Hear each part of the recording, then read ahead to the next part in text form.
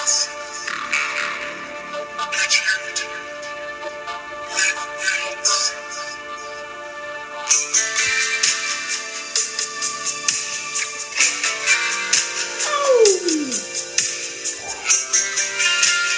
song here, Jay. Oh, God. Are you getting fucking pumped? Oh, every time I hear this song, Jay. This are hard. I thought, you know? I mean, it depends on the moment. Alone by heart. You got to go. You got to have your. I think everybody in this league has to have their 80s power ballad. Like we talked about this in the league chat. Yeah, I think we did. This is you got to make up your mind. Is yours Def Leppard or is it Heart? You said this is yours. That's why we're playing it. This is our intro, guys. We gotta love us some Def Leppard. Love vibes. Good morning, y'all. Wait, we sound like a couple of hicks there. Good morning, y'all. We're definitely not there. How y'all doing? Ready to talk fantasy baseball? Ready to talk about baseball? Let's do it. How about them Los Angeles Dodgers? Dude, are you serious? Like, with the Dodgers this year? And, like, they don't even, like, resemble the Dodgers in the last 5 years. Have you noticed that? No, they don't. It's weird. It's so weird. You're just like trying to figure out like where did all that money go? Like what is going on? But they're going good right now. The bullpen's going good. They are. They're hitting good. So what's they're actually I almost feel like the hot air has been taken out and it's like, okay, let's win or not. Like so, the thing I see different with the Dodgers, the pressure is they haven't less a little bit. Yeah, the pressure is just to get Kershaw healthy and just kind of that's it. What else is the? I think they've done this enough years in a row, now, and they have such a big payroll that they know that let's just stay afloat. Get to the postseason. That's right. That's what matters. Yes. Kind of like how many times have fantasy baseball? Yes. There's some teams in here that I feel like could be doing better, but it's all about making the playoffs. Yeah. Yeah. Right? Yeah. So like, who do you see? Good morning to everybody, by the way. Good morning, fantasy baseballers. Good morning. You enjoyed our Def Leppard intro there. That fantasy is Premier Leaguers. Song. Yes. Oh, God. I don't know how the fuck we do this at 6:47 in the morning on Saturdays, but, God, I still get amped up when I wake up at 5:30. I know we're doing a show, and it's like, oh, man. I kind of just have to, it's kind of like you just described. I just have to focus on waking up and getting here. Yes. And then I am excited, but what? It's, man. I just pretend I'm going to work, get ready, go to the hospital, get showered and get here. So, we were talking about before the show started, just like we can pretty much ditch pretender versus contenders at this point because, guys, it is August. Oh man, we have this weekend and 4 more weeks left fantasy baseball to play before the playoffs start, and it is just unfolding right before our eyes. It's so exciting. You know, the trade deadline, we might have to touch on that. Trade deadline is this coming, well, the thing says August 10th, but I'm pretty sure it's August 9th. It's my 40th birthday, and 4 days before your 40th birthday. And I believe Jake has stated that he is going to bed at 10 p.m. that night. Yeah, so you need to get your trades in before 10. The trade deadline is before Jake goes to bed. That was going to be my question before everyone started talking about it. So one of them has to stay up until 11:59, but I guess it sounds like 9:59 is the deadline. Yeah. All right. But don't be afraid to text Jake in the middle of the night if something happens. Did you see any, you first see any big trades coming out? Because I got to tell you, I may have a move up my sleeve or two. I think we always know that I got, the thought going. But I mean, let's just state the obvious here, okay? Like, we got George, who, I mean, I've sent George tons of trade offers, okay? I'm just going to be... he said on the show, bet one a prospect. But he's on the fence. He's not, and I think there's a chance of him making the playoffs. No, but He's not ready to. He's a proud owner in this league, and he's a proud owner of Mookie Betts and Aaron Judge, and he should be. He assembled a good roster this year, but I just don't think he's ready. But he's got a few days to figure out what to do here, and he's got a couple guys. He's got Creamer. He's got UC Kikuchi. Creamer, he said, is a potential keeper. So is he going to be trading Dean Creamer? Probably not. UC Kikuchi's going good right now. I don't see Dean Creamer as a potential keeper. I see Dean Creamer netting him like a solid mid-round pick. That would probably be the thing to do.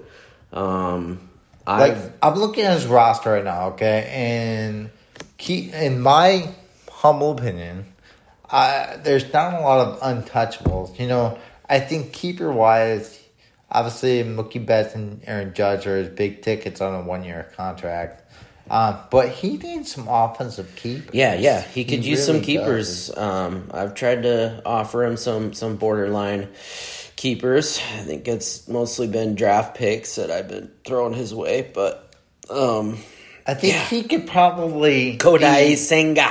Well, I think Kodai Senga should probably be a keeper. Yeah, he's a keeper. I think Aaron Nola, Kodai Senga, Alexis Diaz would be a good closer. Sonny Gray up there. And Sonny Gray. I think for sure he if he's looking... does he keep smart. Alexis Diaz as that part of next year? He probably should.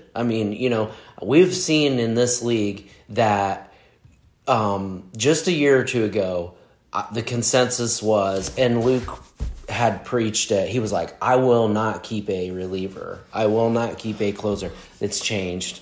I think it's changed. It's changed, and for better or worse. I think it's just, and we talked about before, just in baseball in general, how the reliever position has kind of morphed, and how in fantasy baseball, a few years ago, the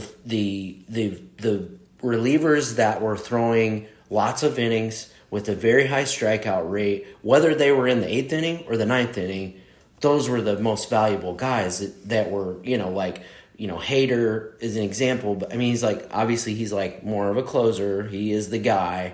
But depending on the team that he's on and the management, he could be coming out in the 8th inning to face the best part of the lineup, and that's obviously part of the game now. But now there are still some of those guys, but there's how many lockdown closers are there in baseball? And if you would like to have one of them on your fantasy team, and it's kind of a luxury to do that. Well, you see, that's where it gets interesting, because, you bring up a good point. In baseball, the league, first of all, league specific to our league, people more often now are keeping closers because they are so fewer and farther between as far as the distinguished secure closer. Exactly. So, your Emmanuel Clases, Josh Hader, Edwin Diaz before he got hurt. So those first two names and Jordan Romano, all 1-year players right now in this league, all will be surrendered into next year's draft. That tells you, I think, in a way, how valuable they are.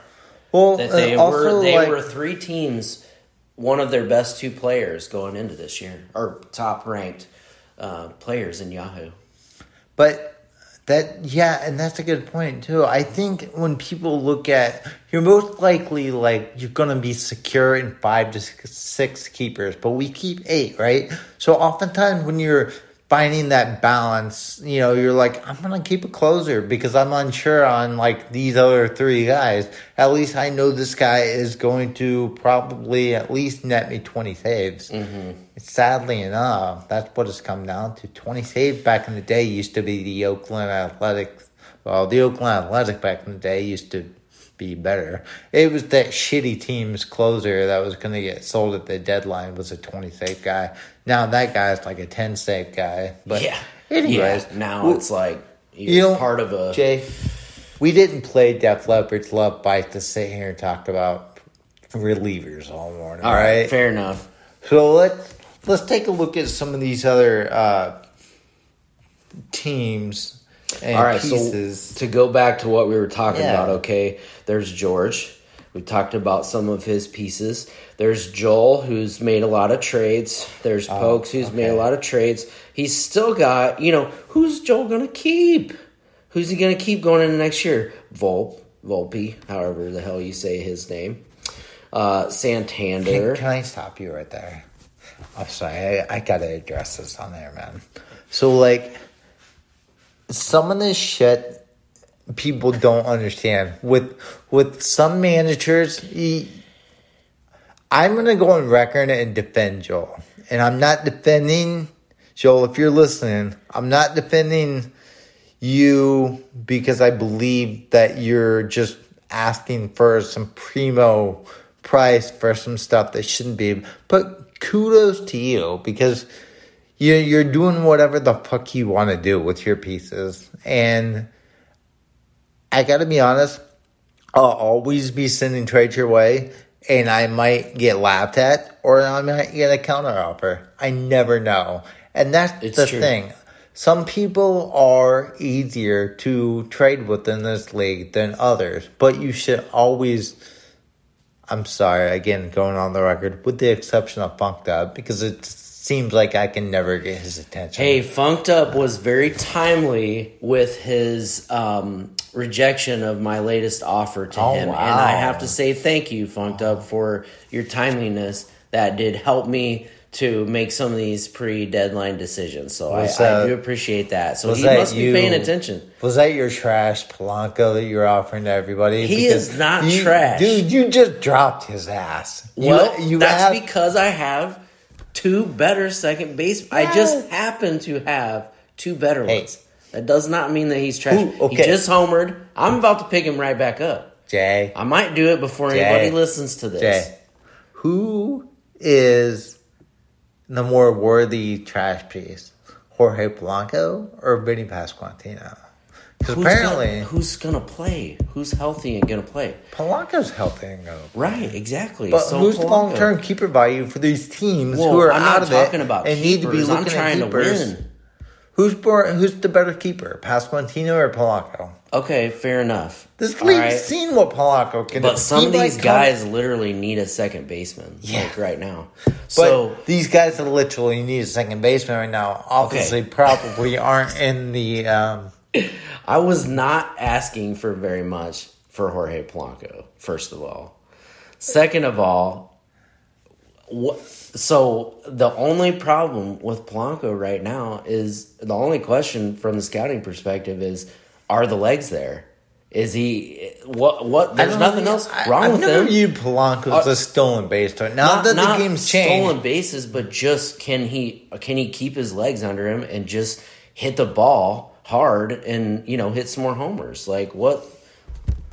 What else is wrong with him? His team has everything in the world to play for right now. He just moved up in the lineup with this, you homer, boom, you get moved up in that lineup. Jay, just put your finger on the add button and add Jorge Polanco and turn around and I would try and get late round draft capital for him. I need bullpen pieces.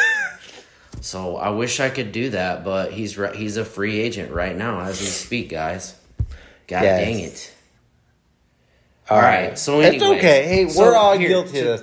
Going back to what I was saying, I was going on record and defending Puck because Joe, look, you got to know you've developed a reputation here in the league as being very hard to be reasonable with as far as striking deals. Now, I'm defending you because you're holding out and getting whatever the fuck you want to get in a deal.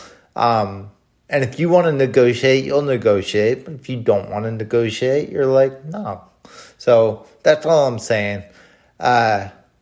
Again, there are some managers in this league that are harder than others to strike a deal with. But I know some people, I've developed a reputation of on Making my own them the over offer the they years. can't But refuse, right? everybody always knows, one way or the other, you can always approach me with the trade. Yeah. At the very least, you will get a very timely response, and whether I'm interested or not. Hey, Joel and I have made some great deals over the years. We've made a couple this year, and Joel, wants what he wants. And I respect that too. And so right now he's got a couple things that I would like. And, I've got some things that he might like. Did you see my recent trade with him this past week? What'd you do, Jason? What did you do? Well, I got Jaron Duran. Oh, yeah. And, I think we should play a little Duran now. Because next time. Yeah. That can be our intro. I love that. I'm all for that. I was not surprised. I knew that he was tradable. But I know there's some other teams in this league, namely Jake, who was going after Duran. But I had been going after him for a while too. And I'm just the actual deal that kind of came to fruition. He got a little bit of draft, but it wasn't much of a draft. It was basically a 1-for-1 with Chris Bassett for Jaron Duran. And I know Chris Bassett is very worthwhile in this league. Sure.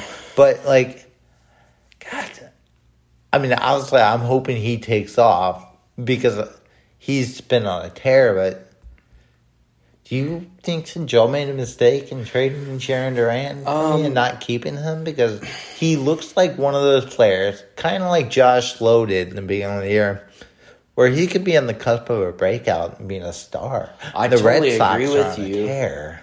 I think that it would behoove some of us in this league to have that young of talent too. It's like you do have to kind of get some of these guys young, but he's got Anthony at shortstop, okay, and he's got a lot of. It goes back to my point that I was getting to earlier, is that he's got a lot of keepable talent right now on his roster. I don't know how you feel about Tyler O'Neill, but he's apparently back to being pretty healthy, and he's hitting homers. He's like that doorknob where everybody's had to turn. You know what I mean? Yeah.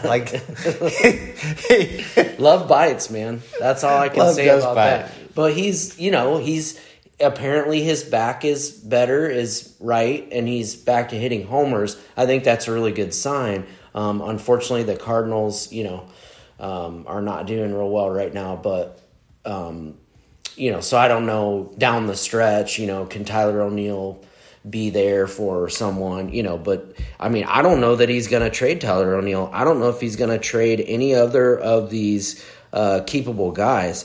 There's Miles Michaelis. I made him some offers from Michaelis. He picked him up off the waivers. I know. This goes back to what we were saying. Joel, just trade me Miles Michaelis and don't make me pay too much. Okay, and then you've got Molina Cantina. Oh, Molina Cantina. Yeah, welcome to the league, Molina. Good job. Welcome to the league, Mike. Yeah. He's already been a guest on our podcast. Yeah, Little did we know that just days later he would be the new a new manager in this league. It kind of not. It's like it shouldn't have caught me by surprise, but it. The team that he took over caught me. Well, I wouldn't say I was surprised, but no, but just in the moment, I was surprised. And who knew? And George alluded to the fact that maybe Mike was on the wait list. Maybe we didn't even know that. But Cajun, we love Cajun. Cajun.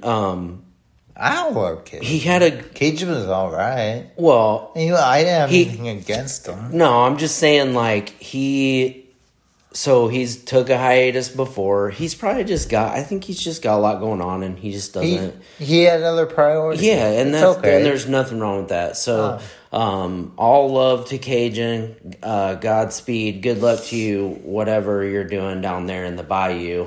And did we say that right? Dude, Hoosiers said the bayou, right? It's the bayou. Is it really? They're gators down there. It's not the bayou or the bayou. I don't know, Jason. I'm from the flatland.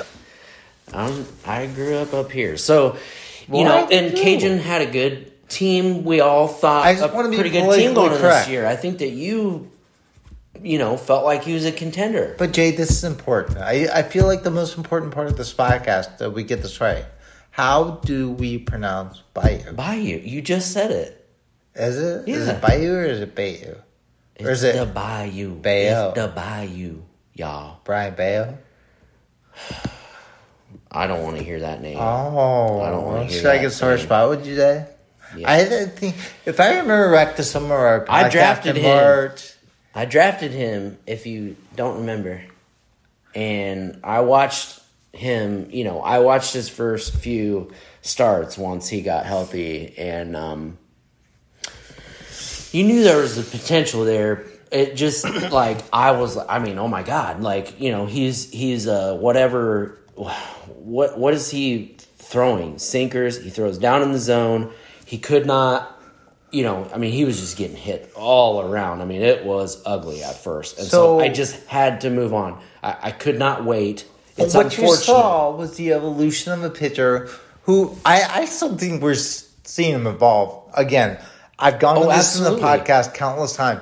Listen to Nick Pollock and Pitcher List. They analyze pitchers from a fantasy perspective better than any other was that a sinker that I was seeing? Yes. He's a sinker. And is it 99? I think is it sinkers down in the zone and changeups, right? Yes. I believe. Okay. I think so. That's not sexy because where's your four-seamer up in the zone that's touching high 90s with that slider to obviously? That's the pitch of look, the blueprint in fantasy was what Blake Snell does when Blake Snell's off. It's four-seamers up in the zone with breakers down low getting the whiffs.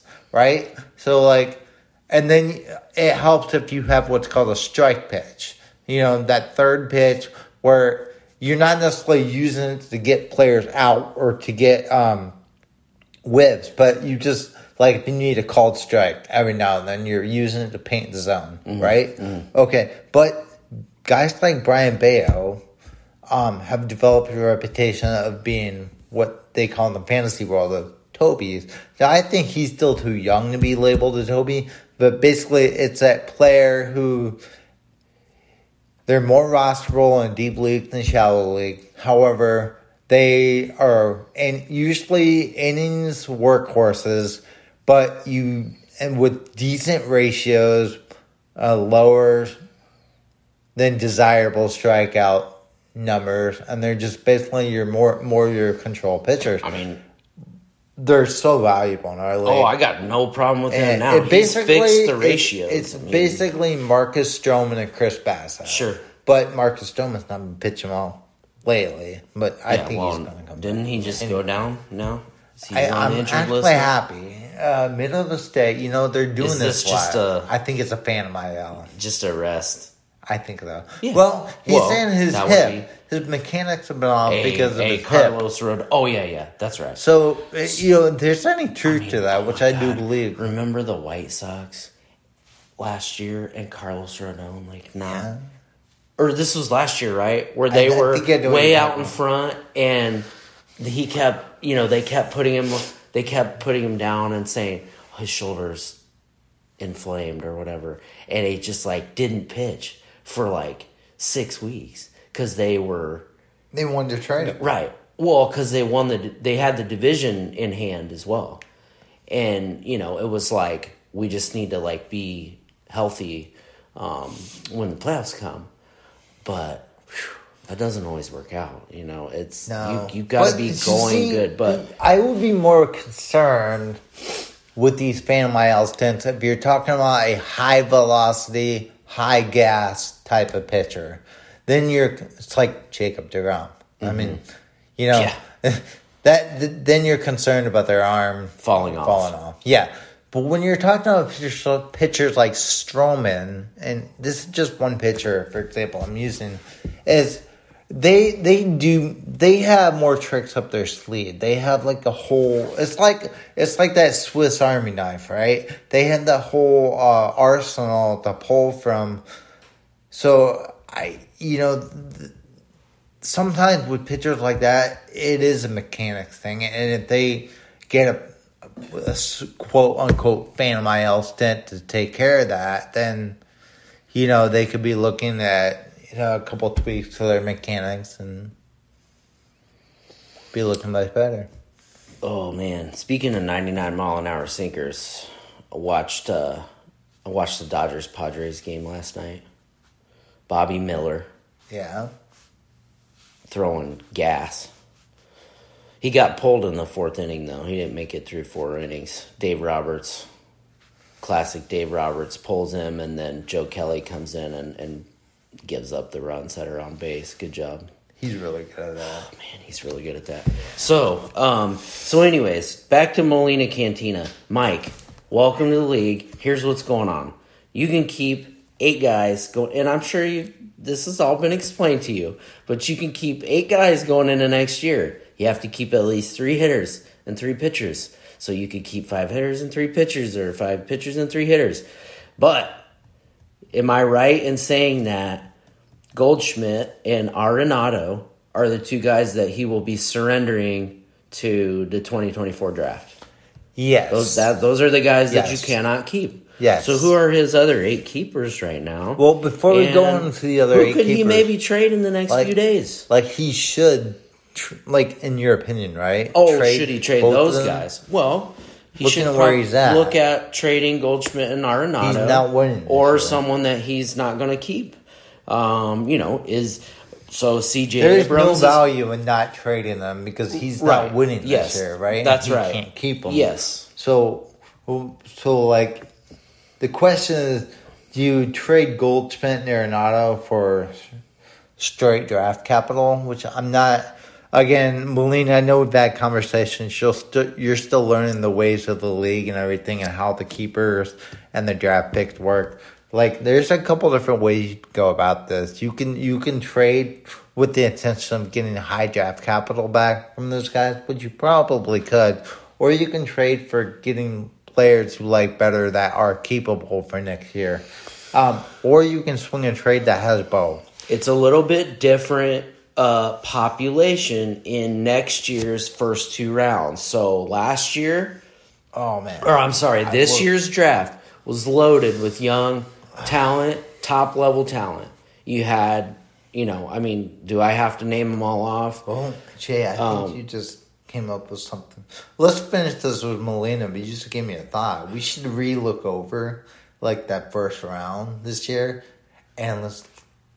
Yeah, bust we hit. Hit or bust. Yeah. Well, I ended up giving up a first-round draft in next year's draft for Julio Urias, and I'm glad to see him having some good outings now. Finally, Jesus. But anyways, so Mike, you could trade Goldschmidt and Arenado. Yeah, you could trade them for draft capital. You could trade them for a keepable player. As far as draft capital, I think a pick in next year's draft is worth a commiserate player, right? It's pretty much, I would say, worth if let's say he was going to trade Wade Miley before the draft deadline, right? Maybe somebody like Pack, like my team, or, Jason's got a full stable of pitchers right now, so I don't know if he needs Wade Miley, but, you could maybe get a late round pick out of Wade Miley. Where would Wade Miley go in the draft? That's what round pick you could ask for next year for someone like that. He could help somebody right now.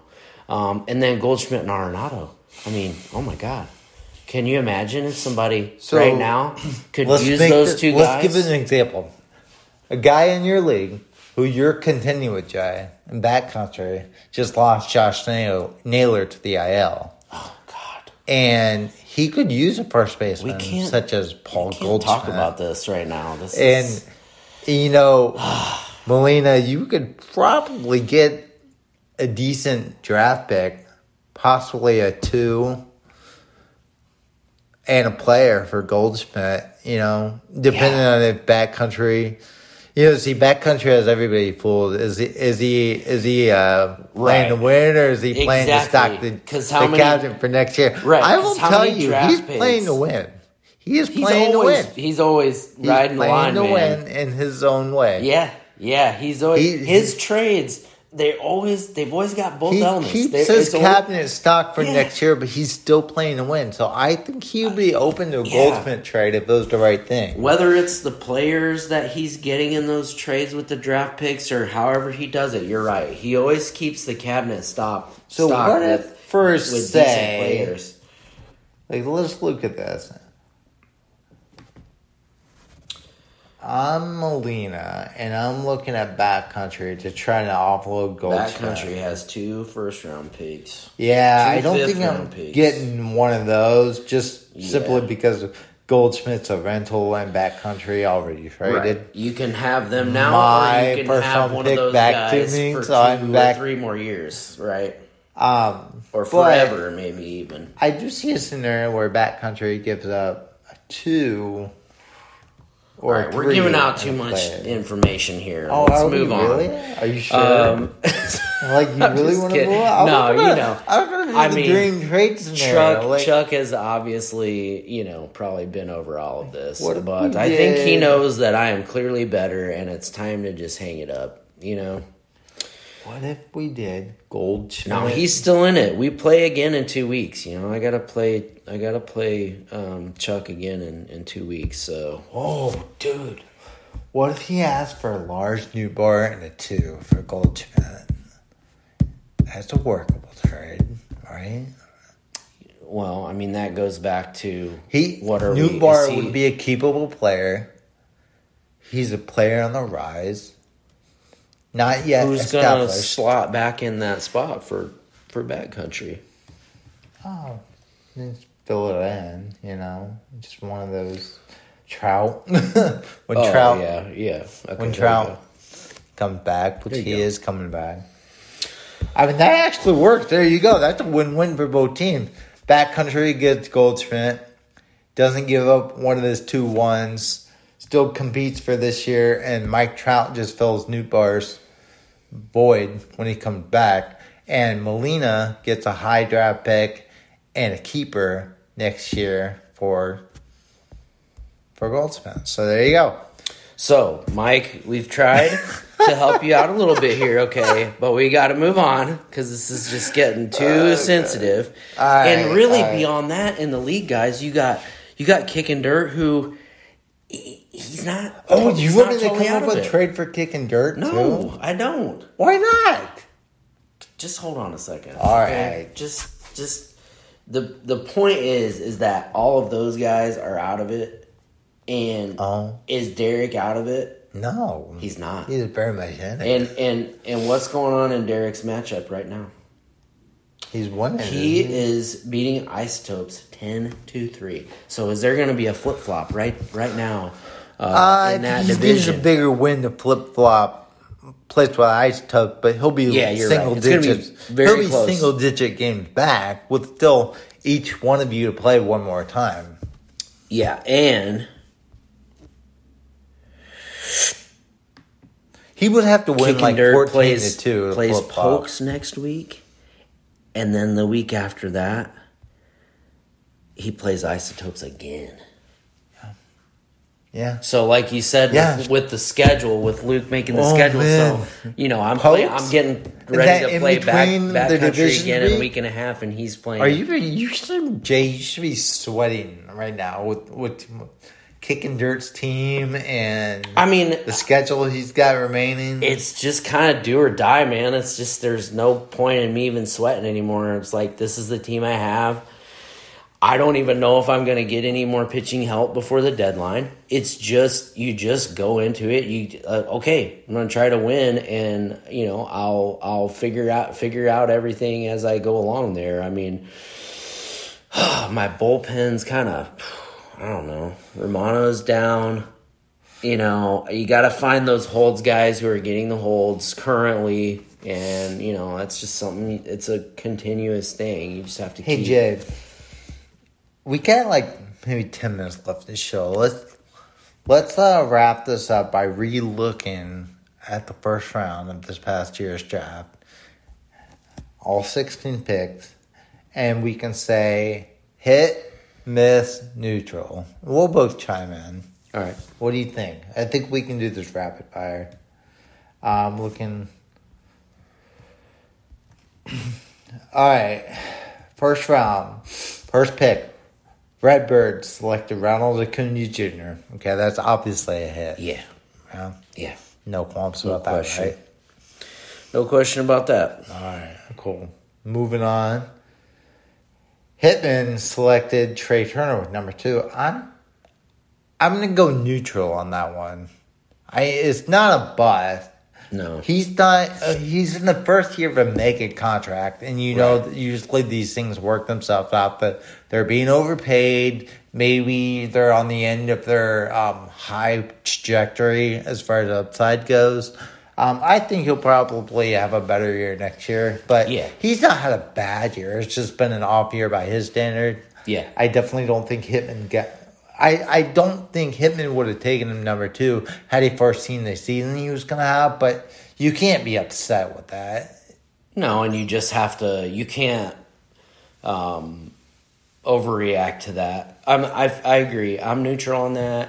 I think that, it's, you look at, I looked at, Hitman's roster all year and you're like, okay, he's got there's Trey Turner in the utility spot.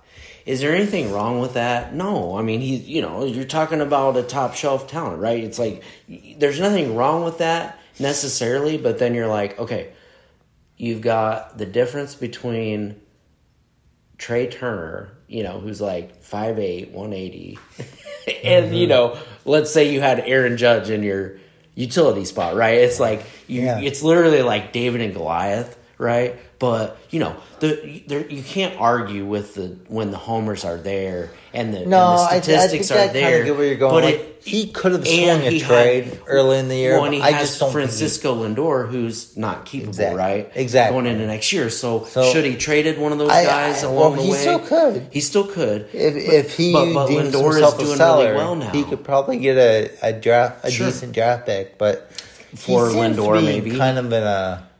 He's been doing that year in and year out. But he's not out of it, and so... No, he's not, but... Why change anything right now? Well, he's in the Funkhauser division. That's the other thing. He can hope for big weeks out of both of those guys, because Lindor's been doing good again, Good luck to you, Hitman. Yeah, I wish him the best of luck. So, pick 3 was Juan Soto, taking him out of the stitches. I think that's a hit. I mean, what do you think? I would say it's a hit. I think you have to think about... It's kind of like Manny Machado for me. It's like, okay, this is a staple on your team. Is there anything to feel bad about there? No, not at all. Like, you're good with Juan Soto. Like, just keep him in that position. Just, you don't have to think about it. Yeah, exactly. That's what it should be, right? Yeah. At the very least, right? It's like you're hoping for Ronald Acuna stats, but if you just get... Well, I don't think Soto's never been like a speed demon. No. I think we were hoping for a higher I'm just average. saying, right. I'm just saying he still might first come back and round give it to you. I think level. He's definitely not disappointing. Hitting. I think the caveat with all these is looking further down. Who did you pass up on? For example, right. The next one is Kyle Tucker at 4. Right. I think that's a major hit. Yeah. And the first couple of months, it was looking like it was a neutral, and then he just went on a hair. Kyle Tucker is more the true top 5 fantasy type player, and any of those guys that we just mentioned could have had Kyle Tucker. And what's Kyle Tucker ranked in fantasy right now? 6. Yeah, and it's all been in the last month. I mean, not all of it, but he's really been on fire. I feel like Trey Turner could basically do the same thing in a playoff push, right? Okay, so then we come to you. I keep thinking I'm torturing you with this, but you keep a steady face every time I bring it up. You chose Vlad Jr. at 5, while he's got the world of potential still. Well, let's label this as is before I go on here. But, I still think it's... Is it a hit or is it a neutral pick for you? I think it's a hit because he's a capable player. And he's been very consistent. I haven't had to think about it at all. He's just there, and you don't have to worry about it. The stats weren't there the first 4 weeks. I was waiting for something to happen, and it happened. He's been great. He's been very consistent. He's providing exactly what you would want him to. So it's a hit. Did I have to pass up on Manny Machado on Shohei Ohtani to just kind of? I mean, again, I went with my concerns. There were age and durability. Okay, I had to go with the 24-year-old Vlad. I felt like Shohei being a two-way player was not. For me, it was hurting his value as a hitter. I'm like, he has to be healthy as a hitter and a pitcher, and that was just very scary to me, and I had to downgrade him because he's of that. been day-to-day a lot because of his pitching, but even then, he just remains steady hitting. Even when he had an elbow injury from pitching, he was able to hit. Yeah. And that's great, but long-term, I don't like... I think you overlook one factor. He's going to break the fucking bank in free agency. I cannot $500 million. Yes, it's going to take $500 million. I think he's getting more. But here's the thing. Baseball's never seen a free agent like him. And I'm not going to go off on an Ohtani tangent because we all know the hitter Ohtani is on my team. And I feel like I made a big hit with that pick. What I'm saying is I think you misjudge how players treat their bodies and themselves in a contract year. Okay, he was going into a contract year, and yes, I get your age and durability concerns with the fact that if he's pitching, he has an injury, does that affect him as a hitter? If I can't have him as both a hitter and pitcher, so I don't really care what he is as a pitcher as long as he doesn't get hurt, because I have the hitter version of him, which is the one you want if you have to choose between the two. But he's on. What did I tell you before the season started? I could not pass up on him because you're looking at. I said, Jay, if anybody gets 50 bombs and 20 steals, it's him.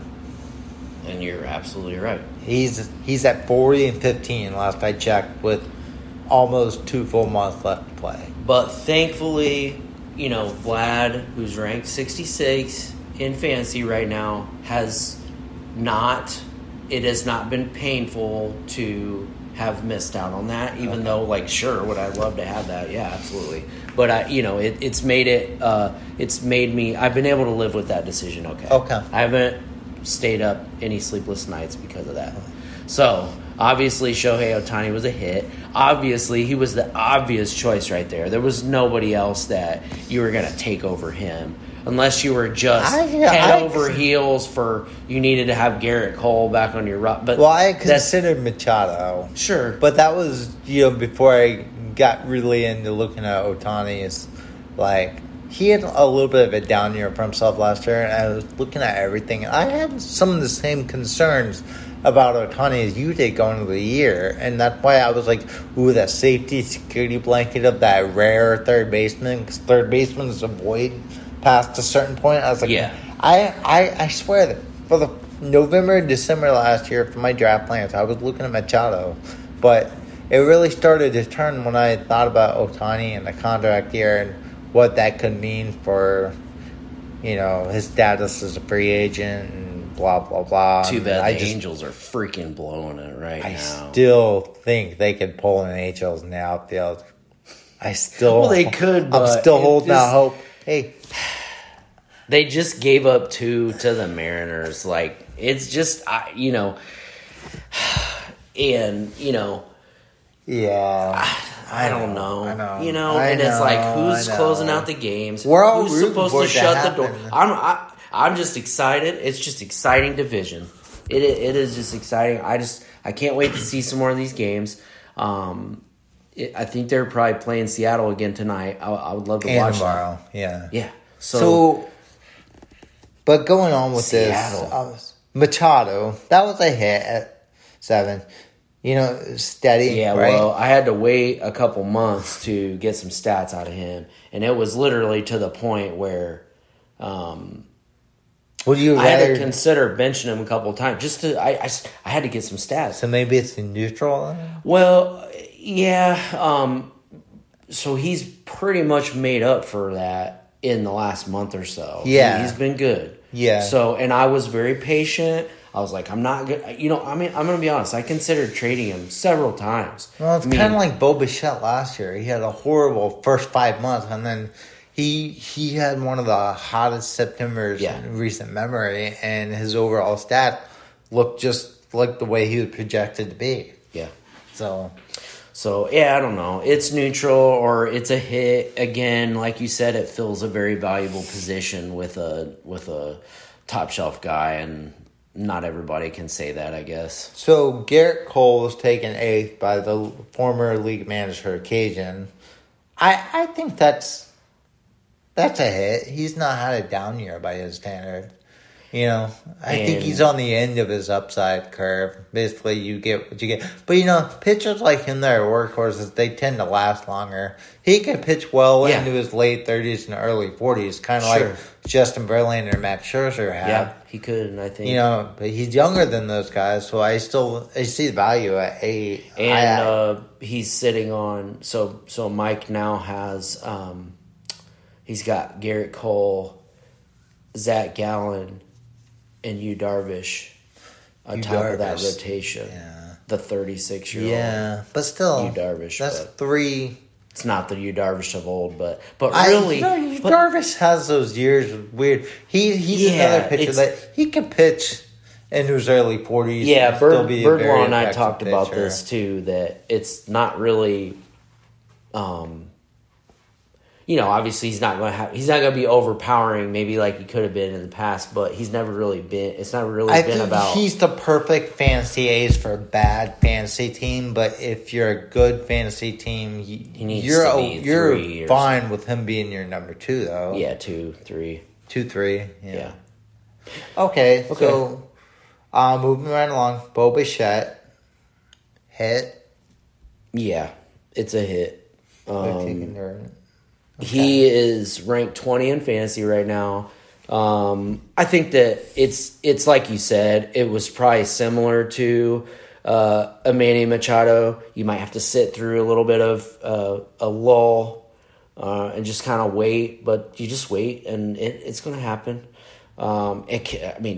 Kicking dirt is the perfect example of that, right? He had to wait on Jordan Walker to arrive too and be a contributor, and here we are. And he's fucking... Jay, do you want me to propose like some deal where Kicking Dirt could get better for the stretch run here? No, I don't. No? I want to keep going down this... I want to keep going down this list here. Okay. All right. Because... Wow. Corbin Burns. Hey, go ahead. Again, I've said this 8 million times, but I never sleep on Kicking Dirt. So, it's not... told you. It wouldn't shock me. He's never been a deadline deal type of guy or a big trades type of guy. So I this don't. Might be the year Does he need to? Does he need to make a big move? I think you're hoping he doesn't. What is it going to be? Now you guys. I think Jay and I are going to have some conversations off the air because I think Jay needs a little therapeutic treatment for his anxiety right now. I'm feeling a little insecure right now. So all right. Corbin Burns. So Corbin Burns at 10. Well, let's call that neutral. Like, I feel like he could have had a much better year than he did. He could have, but he same thing. The first maybe 8 weeks, it was not looking good. And I was so happy that I did not draft him at first. I was like, thank God, because you would have been counting on a lot from him, and you would have been disappointed, right? But now he's doing just fine. And so if I was owning him right now, I'd be feeling good now as long as I held on and didn't, trade him or something, which, funked up. I don't think he was ever going to do that. So it's neutral, I guess. Okay. I'd call it a hit, to be honest with you, because...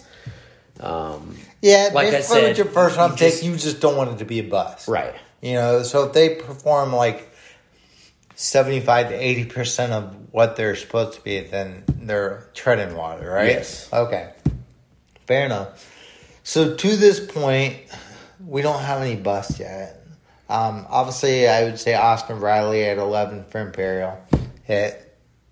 Yeah, it's a hit, and I feel like it was like, I think Jake, it was awesome that he was able to get that, to have that pick, to make that pick where he did, like, whoa, right? That's like, he dropped all the way to 11 or something, Yeah. like right where he would, like, it worked out great for him. It did. And then he sort of had to, again, to like just be patient and wait, and has the production come? I think he was probably feeling maybe the same way about like, oh man, that I did about Manny Machado. Like, did I do the right thing here? Oh yeah. It's a major hit for him, and he can have that position filled next year as well. For people who listen to our podcast in the beginning, like especially the first one, we went in depth over our first round, and we said, look, the drop-off happens at 12. Those first 11 players went to chalk. Well, for him, I think it was an easier choice than what it was for me at 7. So, I'm sure he was just hoping for the best, but at the same time, like, it was probably easier to go ahead and just click. The drop-off happens next. Those first 11 picks, there was no bust because everybody saw that those top 11 were the top 11. You just didn't know exactly the order. Mm-hmm. But here we are at 12 with Birdlaw, the obvious glaring bust. And to be honest with you, I don't think anybody envied the 12th spot in the first round of this draft. Could he have done better? Sure. He took a roll of the dice. DeGrom doesn't go DeGrom and, come up with more injuries. Then he probably wins on this, but... I think he's gone on record. I don't think we need to harp on it too much. No. This is probably the biggest bust of the first round. At the time, I was surprised that he didn't take Robert or Albies. And he said that he had been thinking Albies a lot before, but he did what he thought he needed to do, and I totally understand. I may have done the same thing, to be really honest. Like, like you said, nobody envied being in that spot. Next, we have Aaron Nola going 13 to Paleskin. I think that's a hit because he, in my opinion, Paleskin has drafted Nola to be his SP1, and he's been his SP1, and he's going to be kept. Yeah. He's had this was a down year from another ERA standpoint, but the he's put it together. The strikeout to inning pitch and the whip are still there, and we've talked about this before. With pitchers, you're more concerned with a whip than you are the ERA, because the ERA is more team. Right. A strikeout pitcher is going to have probably a higher ERA. There's going to be strikeouts, and there's going to be some big hits. Yeah. Those high fastballs. And we know, I feel like Aaron Nola is comparable to Garrett Cole. In a way, yeah. His home run to fly ball rate's a little higher than you would like, but that's what he does. He's a workhorse. Aaron Nola is another example of like, the stats were not there the first month or two, and now he's doing just fine. But, this was a weird year with the pitch clock and everything. The pitching, number one, my pitching's been absolutely atrocious in both of my leagues. So I almost just have to I don't even know if I can tell anyone anything about pitching anymore, okay? Because it's okay, Jay. I'll take the front on that. Exactly. You did that for all of us this year, and you were 100% spot on. And again, we were like, it's literally like it's feeling the pulse of fantasy baseball, and it's being on the cusp of it, on the leading edge, and that's what you're doing. That's what you figured out. Now it's going to change every year. Right, it changes. Again, it goes back to where I was talking about these high-powered relievers, that it was the most important thing a few years ago, that you had those guys like, I need these guys that are throwing 100 innings with an ERA less than 1. Like, that's what you needed. And it just it was so valuable to keep those ratios down. And I've been trying to do that with starting pitchers, and it hasn't worked out. Wheeler's whip and Julio Urias whip is not. So I'm glad you said that, because here we have 3 picks left to analyze before the end of the show. Kyle Schwarber funked up. You You want to call that one a bust? I mean, I hate to say that. Everybody knows Schwarber's. Well, what's he looking at right now? What are his? Or what? He's the number. He's 297 in fantasy. He is hitting 98 over the last 2 weeks. 152 over the last month. 178 for the season. Yeah, 27 bombs. There's the we numbers. all know he could turn it on and have a monster September. Absolutely. But as of right now, he is a bust. Having been an owner of Kyle Schwarber last year, and I'm so glad that Funked Up took him because I would have taken him at 15 had he not done that. Yeah. He saved you a little bit. Did. So, but having been an owner from the other side, and last year it was like Kyle Schwarber was a first half player last year. He helped me get to the fantasy playoffs in my other league last year, and it was great. And then I had to realize around this time of the season that it was like I can't count on Kyle Schwarber. He's just got to be one of a number of guys that I can fill in or that can fill in or whatever. And that's like I feel good about playing him if I had to. It's like, okay, so you got to put him in the lineup today. Like I can feel good about that, but I could not count on him day in and day out. And I think this season in general, it's like I don't think you can count on the guy day in and day out. Yeah. Can you put him in there? It's kind of like there's a few guys that it's like Giancarlo Stanton, right? Like can I really count on him every day, or is he just now? Right now, he's doing okay. He's better than Schwarber right now, I would say, as far as putting him in your lineup. Basically, if you're pitching deficient, it makes it hard to roster a guy like that because he can't be. If he's not hitting and you're taking the L on the pitching side, I mean, you're in a world of hurt. So I get you. Yeah. Moving along here, 15, I took Julio Urias. Now, I'll say this is a bust. Not a bad bust, because he never played for me. I flipped him for Bregman. And to be honest with you, I am so happy I did that. Bregman has not been a world beater by any means. He's had some real lows this year.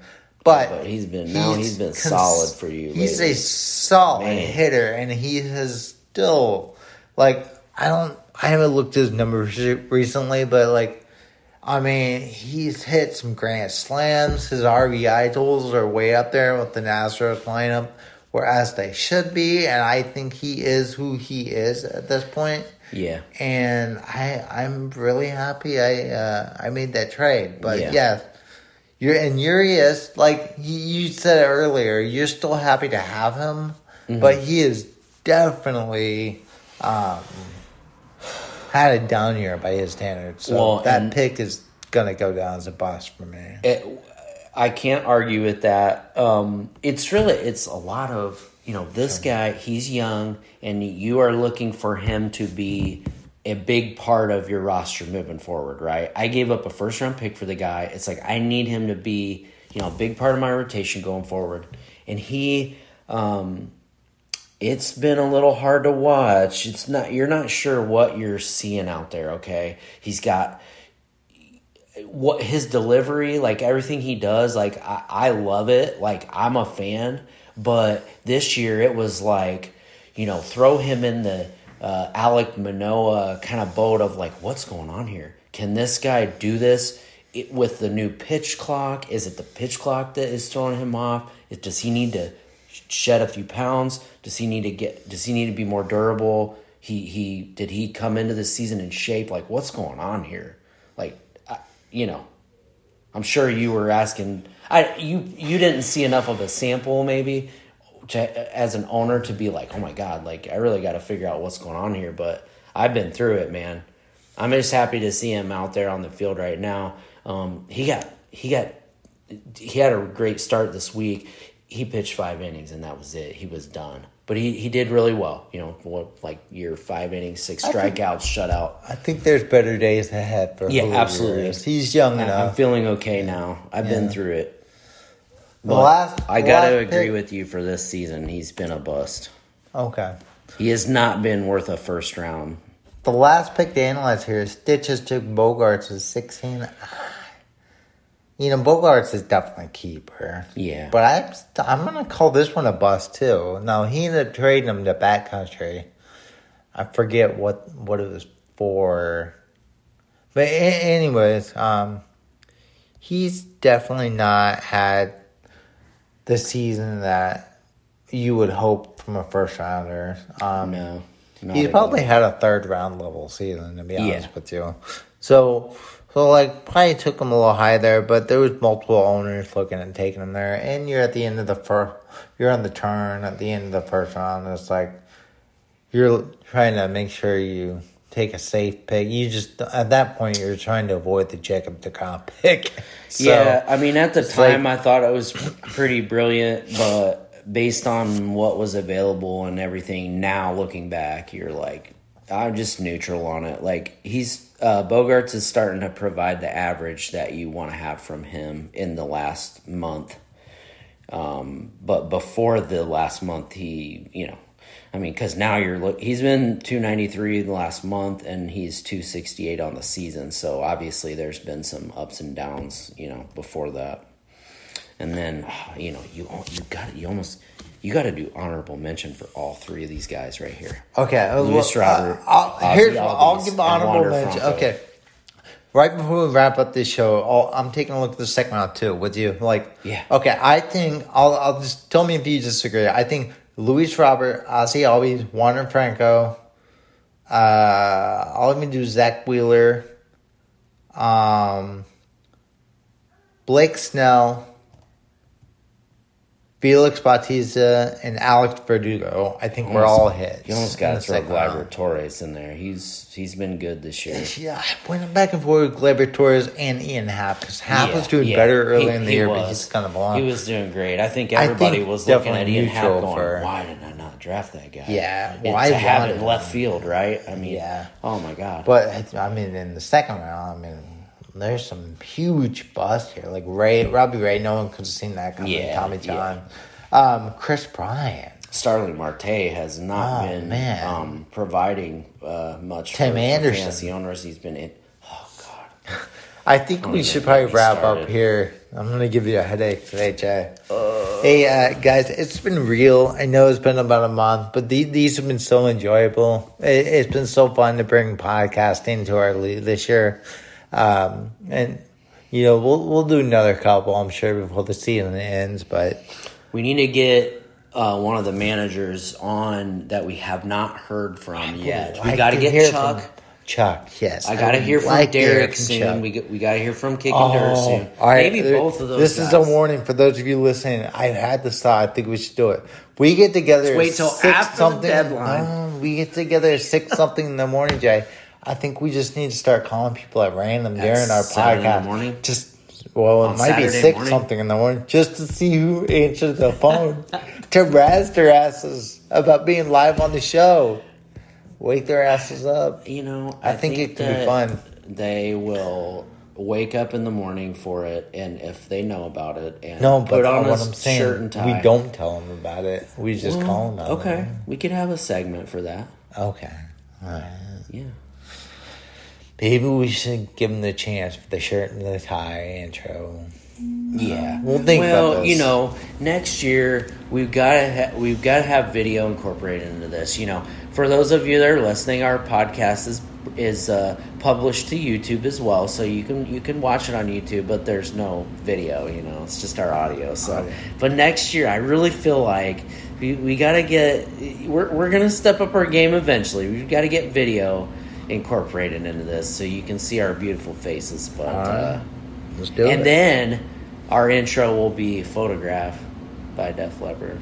Oh gosh, yeah. We'll talk about that. Photograph really explains my feelings about Tim Anderson this year, because I'm like, I don't want you, I don't need you. All I got is this fucking photograph on my roster. No, I'm just kidding. You know what? I do need Tim Anderson, so that's not true. No. I just need him. Jay, I need him to provide the average show based upon linking, and we texted about based upon linking 80s power ballad or even 90s power ballad to our feelings for our fantasy baseball league. And all Truth I'm is, I saying, do need him.